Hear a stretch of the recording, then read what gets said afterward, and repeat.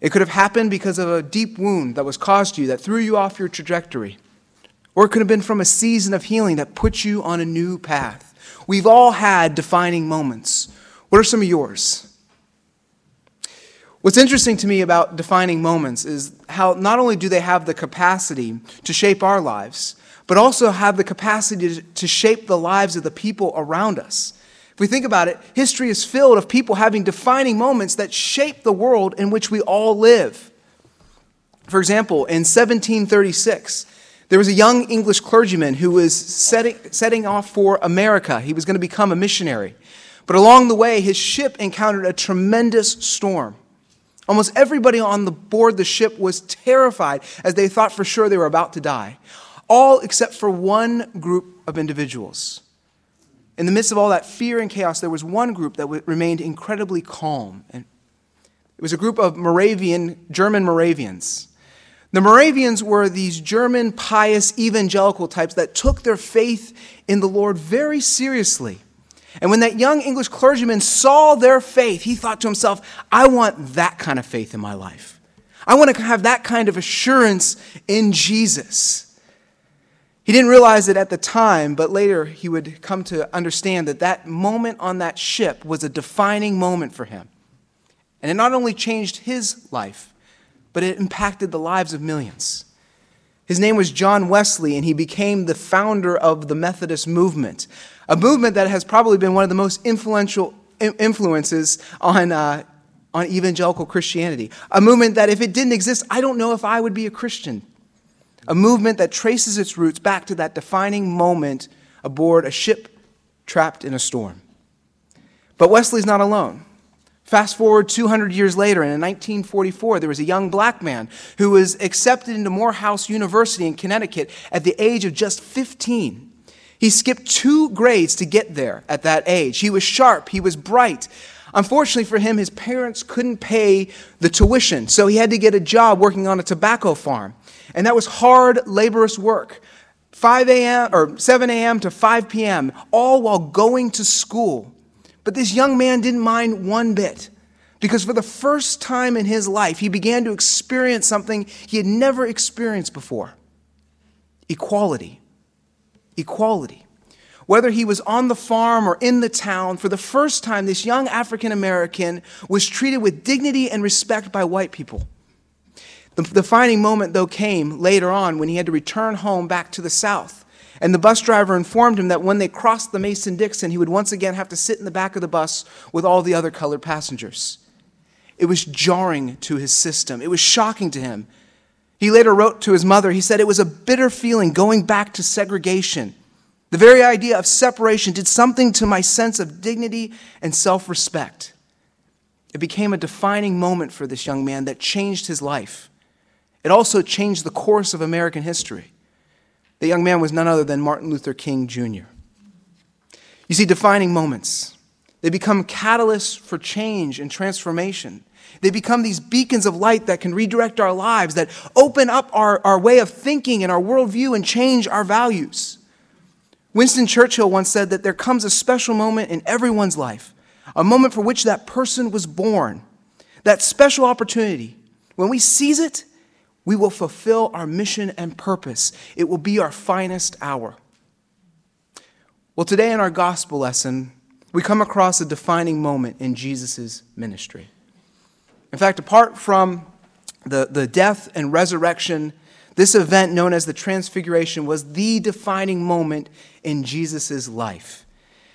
And truth be told, the Transfiguration and the cross are 2 events that are intrinsically entwined with one another, like 2 sides of the same coin.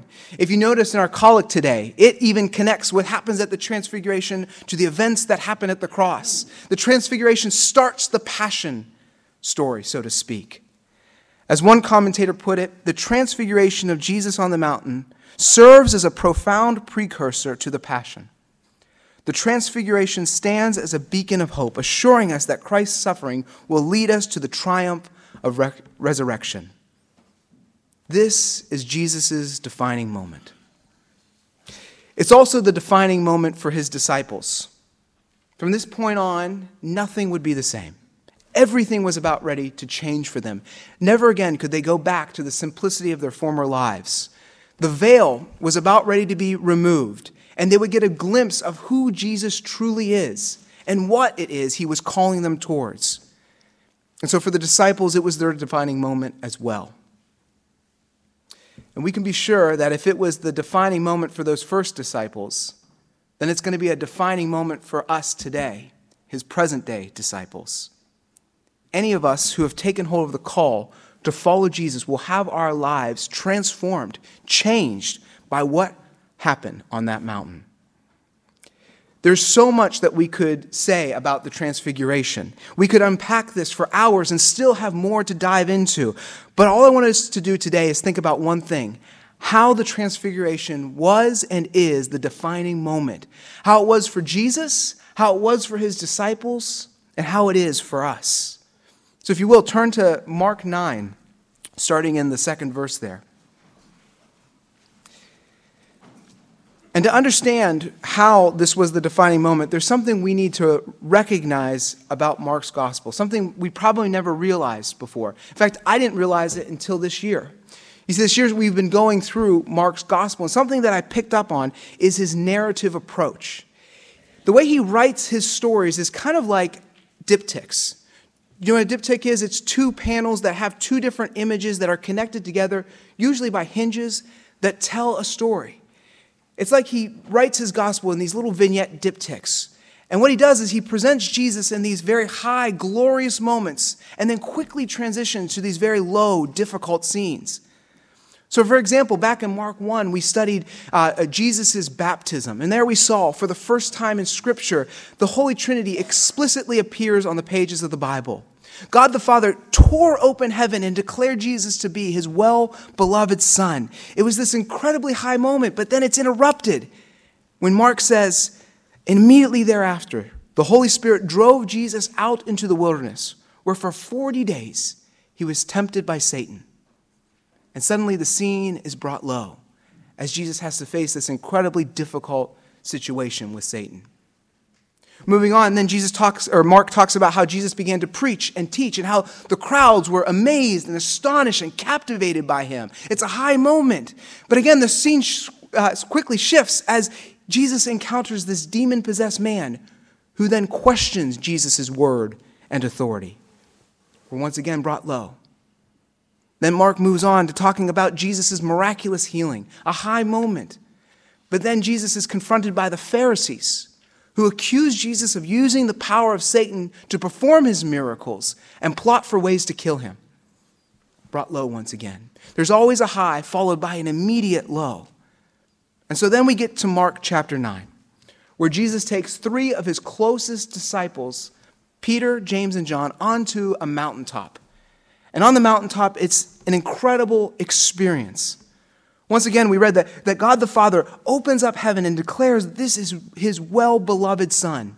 We see that suddenly Moses and Elijah are standing there, representing the law and the prophets. And they stand next to Jesus as witnesses of Jesus' true nature and identity. And the crown jewel of it all is that we read that Jesus is transformed. He's transfigured. Even his clothing is changed.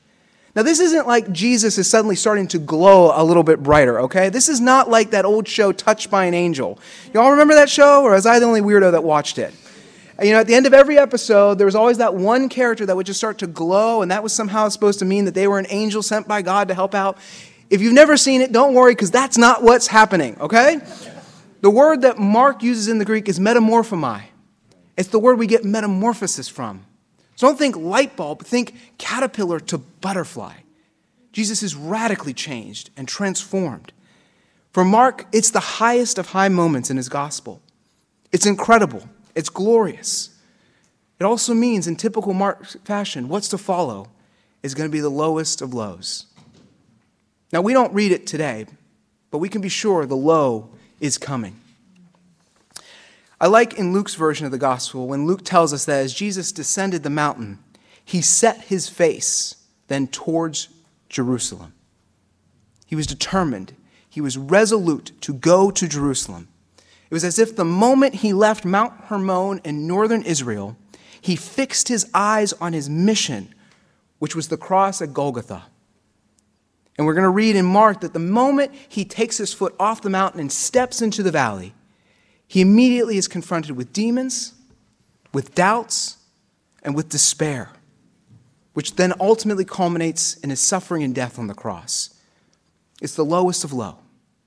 And so for that reason, this is the defining moment for Jesus. This is the moment that sets him towards his calling, his mission, the very reason why he left heaven and came to earth. As one writer put it well, the Transfiguration is like a farewell party for a dear friend who's been drafted and is going off to war. We celebrate all that has brought us there. We rejoice with our friend, and yet we know we are sending him off to great danger. This is Jesus' defining moment. Nothing will be the same after. It's also the defining moment for the disciples. We see here that when Peter, James, and John witness this incredible scene, they're taken aback. They've never seen something so remarkable, so amazing. And so quite naturally, what do they want to do? They want to stay there as long as possible. Peter jumps up and he says, "Let me build some shelters for all of us. Let's stay here, Jesus. This is quite lovely. In fact, we don't ever have to go back down to that valley, where all those annoying, hard, scary things are, where there's pain and where there's suffering. Let's just stay here, Jesus." But what Peter is about ready to discover, and what the other disciples are going to discover, is that that's not what it means to follow Jesus. You see, to be a true follower of Jesus, Peter is going to learn it means to follow him, whether he leads you up into a mountain or into the depths of a troublesome valley. In fact, if we were to look at the previous chapter in Mark 8, Jesus told his disciples, if you want to be my disciple, if you really want to come after me, then you need to be willing to deny yourself, to pick up your cross daily and follow me wherever I lead. Whether that's up this wonderful mountain or back down into a troublesome valley. And so the disciples are going to have to learn that they need to follow Jesus back down into the valley, where they're going to face their own trials, their own demons, their own doubts, their own despair, and even their own cross. And so for that reason, this too is their defining moment. Well, guess what, friends? That same imperative that Jesus gave to the 12 disciples is the same challenge he extends to all of us. If we want to be his disciples, if we really want to come after Jesus, then we too need to be willing to deny ourselves, to pick up our crosses daily and follow him wherever he leads, whether that is up a glorious mountain or down a troublesome valley. One of the reasons why I like this story so much is because it very much encapsulates the Christian journey. It's like a thumbnail of the Christian life. And what I mean by that is following Jesus will mean that there are going to be times when he leads us up into these mountaintop moments where we're going to have intimate connection with the Lord, where we're going to experience transformation in our life, where we will feel his grace and his presence and his glory. And the thing is, we really like it when he leads us up the mountains. Amen? Amen. Yes, we love those moments. We're like Peter. We want to stay in those moments as long as possible. In fact, when we're not experiencing those mountaintop moments, there's a temptation for us to kind of think, is there something wrong with me? Maybe there's something wrong with my faith. Maybe I have weak faith. If I just had stronger faith, then I'd get back up on that mountain with Jesus. Or maybe God's mad at me. Maybe I'm not following his will for my life, because surely God's will for me is that I live mountaintop moment after mountaintop moment. But what the Transfiguration shows us is that's not the case. That's not true. Because there are going to be times when we're also called to follow Jesus into the valleys. The thing is, we're just not too fond of those times, are we? We like to try to avoid the valleys, don't we? John Ortberg has this great little book called It All Goes Back in the Box. And in the book, he describes the most dangerous object in our home. Do you know what the most dangerous object in your home is? It's not your power tools. It's not those sharp kitchen knives of ours. No. According to Ortberg, the most dangerous item in our house is the deep cushioned, foot-resting, reclining little death trap known as the easy chair. That's right, the easy chair. Now, why is the easy chair so dangerous to John Ortberg? Because it lures us in.